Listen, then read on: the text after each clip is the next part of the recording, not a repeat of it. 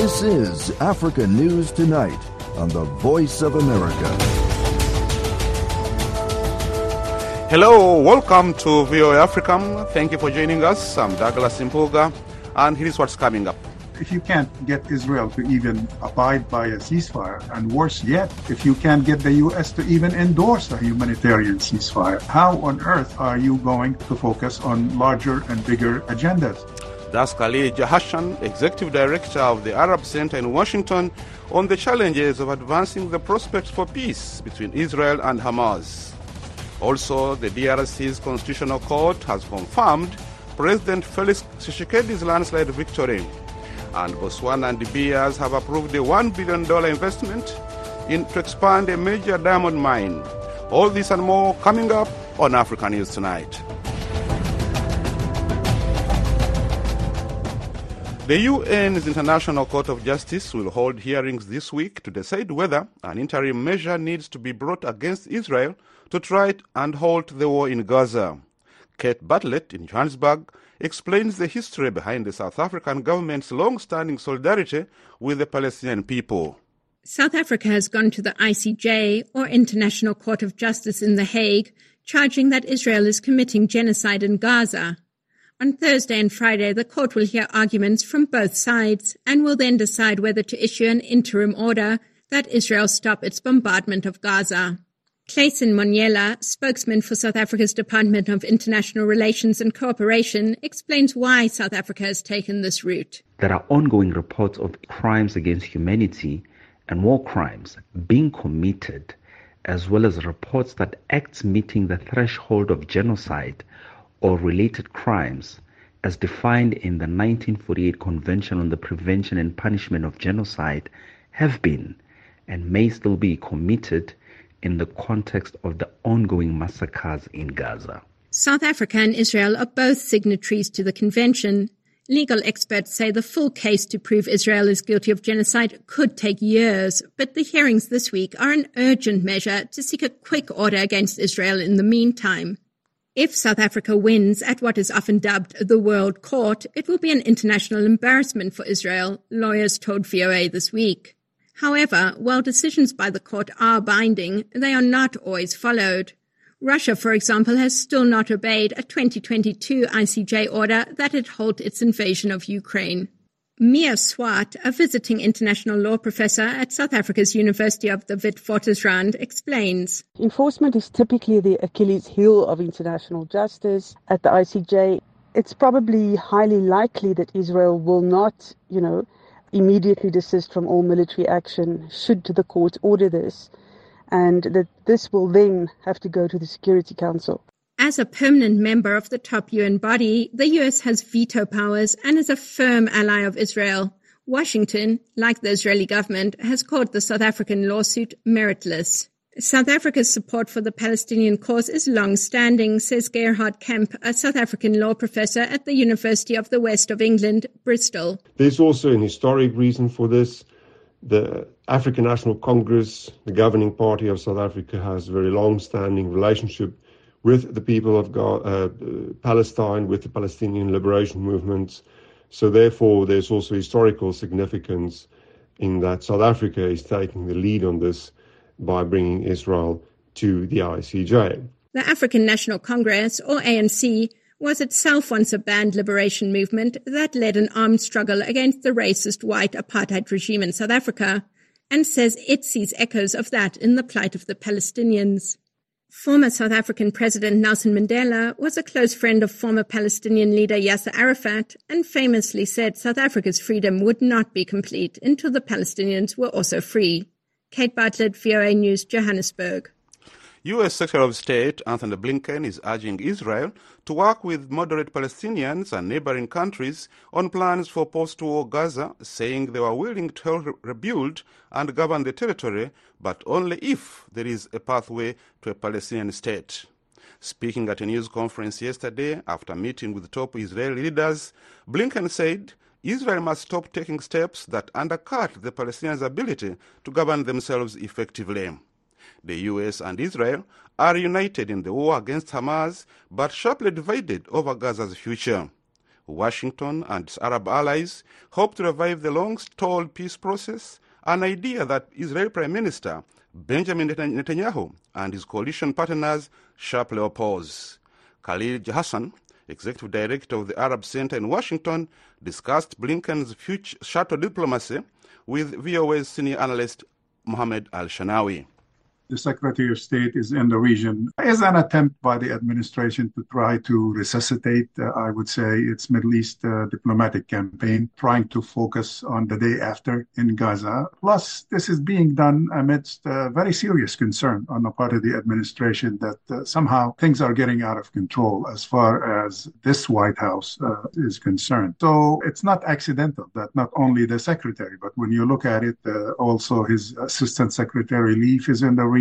The counselor of the State Department, Cholet, is in the region. Assistant Secretary Jeffrey Payat is in the region. The Special Energy Security Coordinator Amos Hochstein is in the region. I think they feel that really the threat they have been afraid of from day one, from October 7th, that this conflict is expanding way beyond the borders of Gaza, seems to be taking hold and seems to be becoming a reality. And this is the reason for this mission and the reason for the purpose of this mission. Would Secretary Blinken be able to convince the Israeli leaders to lower the intensity of their military campaign in Gaza and allow more trucks with needed humanitarian aid? Frankly, I wish he would, but I have my doubts because this is not new. The U.S. government has been asking for this from day one, and it has failed. It's been like dripping strategy on the part of the Israelis. At one point, they bragged about allowing 100 trucks to enter Gaza. But what are we talking about? Gaza, under normal circumstances, needs about 400 trucks of supplies through the Egyptian border per day. And so even if we indeed allow 200, not just 100, it's a drop in the bucket. It's not sufficient. Second, the fact that they have cornered the civilian population of Gaza in the southern part of the strip and left them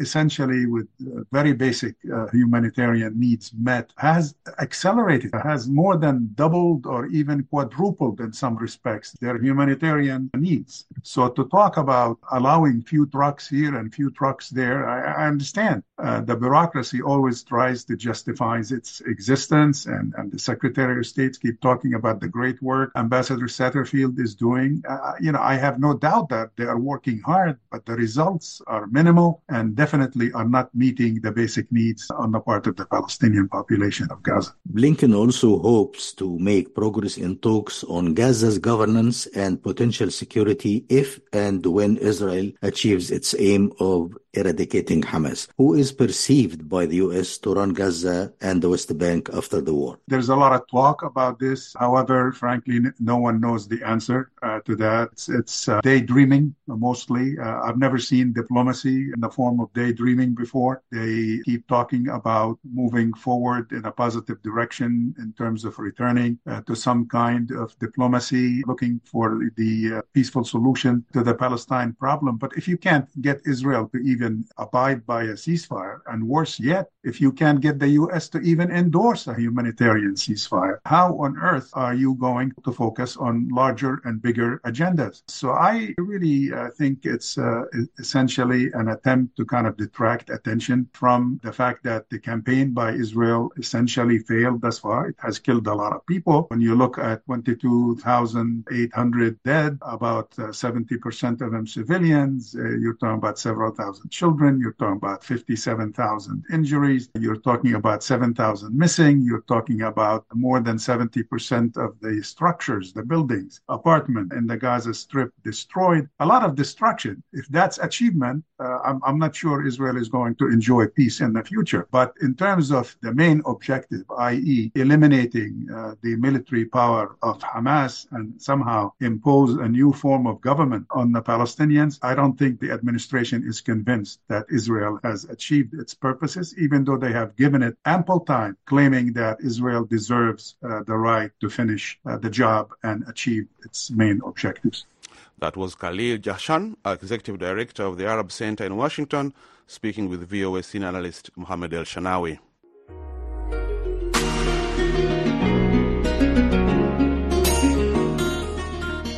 DR Congo's Constitutional Court has confirmed President Felix Tshisekedi's landslide election victory last month for a second term. Election officials say Tshisekedi got 73.47% of the vote, defeating 20 opposition candidates. The Democratic Republic of Congo held presidential, legislative, regional and local elections on December 20th. 9 opposition candidates then signed a declaration rejecting what they termed a sham election and calling for a rerun. The coming year will be a major test of democratic rule as an estimated 4 billion people in more than 50 nations, almost half the world's population, are set to vote in elections. As Henry Ridgwell reports, the outcomes will likely shape global politics for many years to come. Sheikh Hasina won a 5th term as Prime Minister of Bangladesh Saturday, the first in a series of major elections across the world this year. Taiwan will hold its presidential election on January 13th. China's threat to retake the island by force looms over the vote. William Lai, the candidate for the ruling Democratic Progressive Party, who is ahead in the polls, said this month that Taiwanese are not only choosing Taiwan's future leaders to decide on the country's future, but also deciding on the peace and stability of the Indo-Pacific region. Indonesia is set to choose a new president next month to rule the nation of 277 million people, making it one of the world's biggest votes held on a single day. Pakistan will hold parliamentary elections in February, where opposition leader and former Prime Minister Imran Khan remains jailed on charges of leaking state secrets, which he denies. Russians will vote in presidential elections in March, and incumbent Vladimir Putin is all but certain to win. Ian Bond is from the Centre for European Reform. He has control of all of the administrative machinery required to make sure that a crushing vote in favour of him is delivered, and we get another 6 years of Putin up to at least 2030. India, the world's biggest democracy, will hold parliamentary elections between April and May, with the Bharatiya Janata or BJP party under Prime Minister Narendra Modi ahead in the polls. Pushp Saraf is an Indian political journalist. These are very significant elections because there are clearly two opinions in the country at the moment. One is that BJP is polarizing society on communal lines, and on the other hand there is opinion that BJP is focusing more on national security. On June 2nd, Mexico is due to hold presidential elections, which could herald a new milestone. También es un evento histórico por la posibilidad. Pollster Patricio Morelos said the election is also a historic event because of the possibility that, for the first time, a woman will govern Mexico. The European Union is set to hold parliamentary elections in June, representing more than 500 million people, amid a resurgence in support for right-wing populist parties. Britain is scheduled to hold elections before the end of the year, with polls suggesting opposition Labour Party leader Keir Starmer is on course to end a tumultuous 14 years of Conservative rule. On November 5th, Americans will decide whether to give Democrat Joe Biden a second term as US president or choose a Republican alternative, with Donald Trump seemingly his most likely opponent. Either result will have global ramifications. Anand Menon is Professor of International Politics at King's College London. In the European context, there are all sorts of fears that, Donald Trump could very, very quickly undermine NATO. In the coming year, voters are set to wield their democratic power on an unprecedented scale, and the consequences will likely be felt for decades to come. Henry Ridgwell, VOA News, London. Lawyers for former U.S. President Donald Trump and the Justice Department sparred in a Washington courtroom yesterday over whether he is immune from prosecution on charges that he illegally tried to upend his 2020 re-election loss, even as he tries to reclaim the White House in November. The 3 U.S. appellant court judges hearing the case issued no immediate ruling.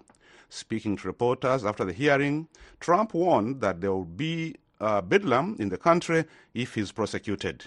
A Justice Department lawyer on the team that is prosecuting Trump told the appellant court panel the president is not above the law.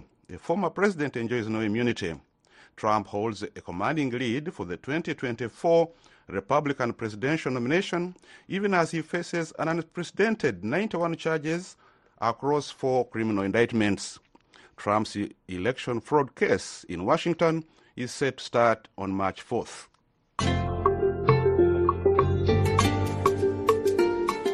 You're listening to Africa News Tonight. I'm Douglas Impoga in Washington.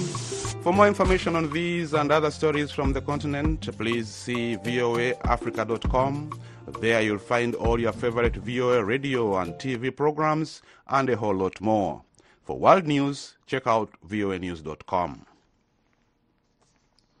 Botswana and global diamond giant De Beers have approved a $1 billion investment to dig under the world's richest diamond mine.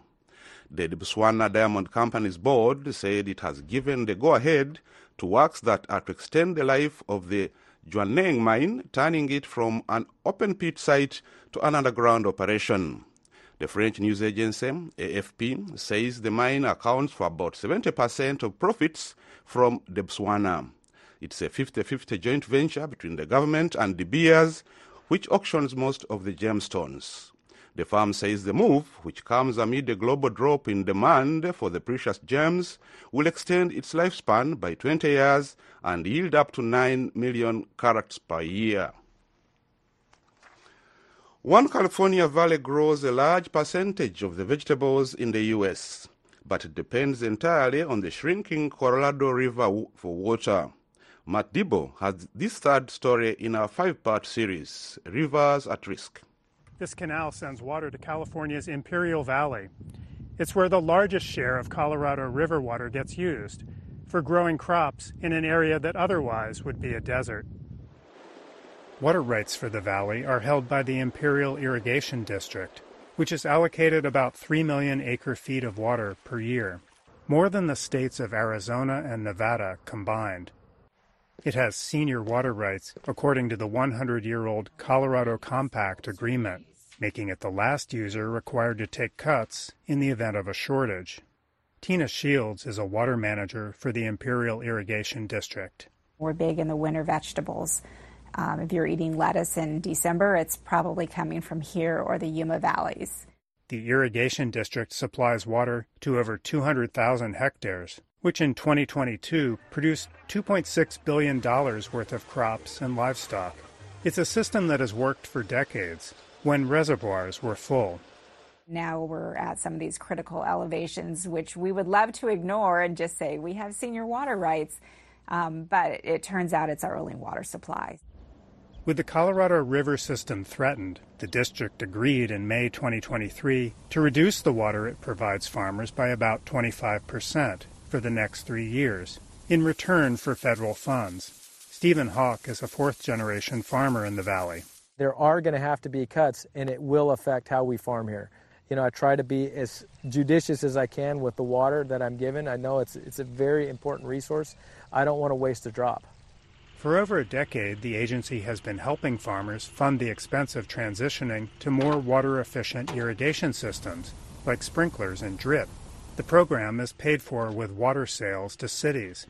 Sprinklers are helping conserve water, but critics say water is being wasted on crops that humans don't eat. More than half of the fields here grow alfalfa and other grasses used to feed livestock. They are lucrative crops grown year-round in the valley, but they also consume the most water. While it could be a little bit controversial, it also has given us sustainability. Our margins on a lot of the crops that we grow are so razor thin, it's very easy. I know a lot of people that have gone under. Hawk now grows more vegetables and less alfalfa than he used to, but he doubts that he could find buyers if he replaced all his alfalfa fields with produce. We only grow what the demand is for. So if people want to eat hamburgers and have milkshakes, then we've got to produce enough alfalfa and forage to feed the cows. The most drastic adaptation would be taking fields out of production completely. That is not supported by the irrigation district management. It's not good for our community. It causes additional unemployment and third-party impacts on all those farm-related businesses. Instead, Shields says they are considering cutting off water to crops such as alfalfa for a few months of the year. As this farming community waits to see how it will be affected by falling water levels, Hawk hopes his farm will survive to pass on to the next generation. Matt Dibble, VOA News, Holtsville, California. A U.S.-based nonprofit is working with the government of Rwanda to provide free surgical care to women who are suffering from the obstetric fistula, restoring not only their health but also their dignity. VOA's Julie Tabo has more. It's a joyous occasion for these Rwandan women on this rainy day in the capital, Kigali. They are welcoming a U.S. team here to help women suffering from obstetric fistula and other gynecological issues. One of those women is Julianne Nirandinabo, who became incontinent after her bladder was damaged during childbirth. Fistula caused me depression. I couldn't earn money or perform physical tasks. I even struggled to care for my child, depending on my husband for our needs. An obstetric fistula is a hole that can form between the mother's birth canal and her bladder or rectum during prolonged or obstructed labor or a badly performed cesarean section. This devastating injury can cause a woman to continuously leak urine, feces, or both. It can cause her great pain and emit a strong odor that often leads to feelings of shame and social isolation. Nirandinabo's fistula was repaired by an all-volunteer surgical team assembled by the U.S. nonprofit International Organization for Women and Development. But not all fistula victims are so lucky. More than 2 million women live with untreated obstetric fistula in Asia and sub-Saharan Africa, according to the World Health Organization. Barbara Margolis is founder and executive director of the organization. When you have fistula, trust me, it is one of the worst situations a woman could possibly have. She's treated like she has leprosy. No one wants to be near her.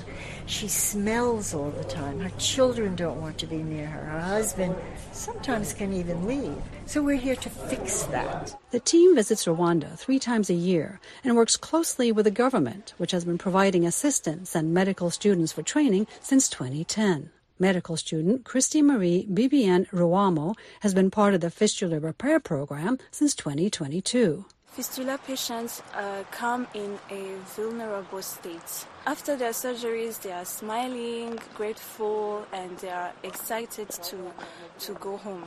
How are you? Fine.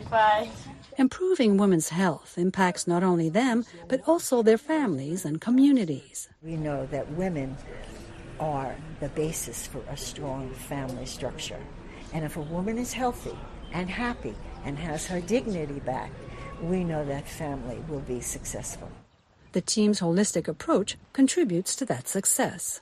Dr. Richard Nyongabo has been working with the U.S. group for 6 years. We don't treat the diseases, we treat the people. So after the treatment, some of them were able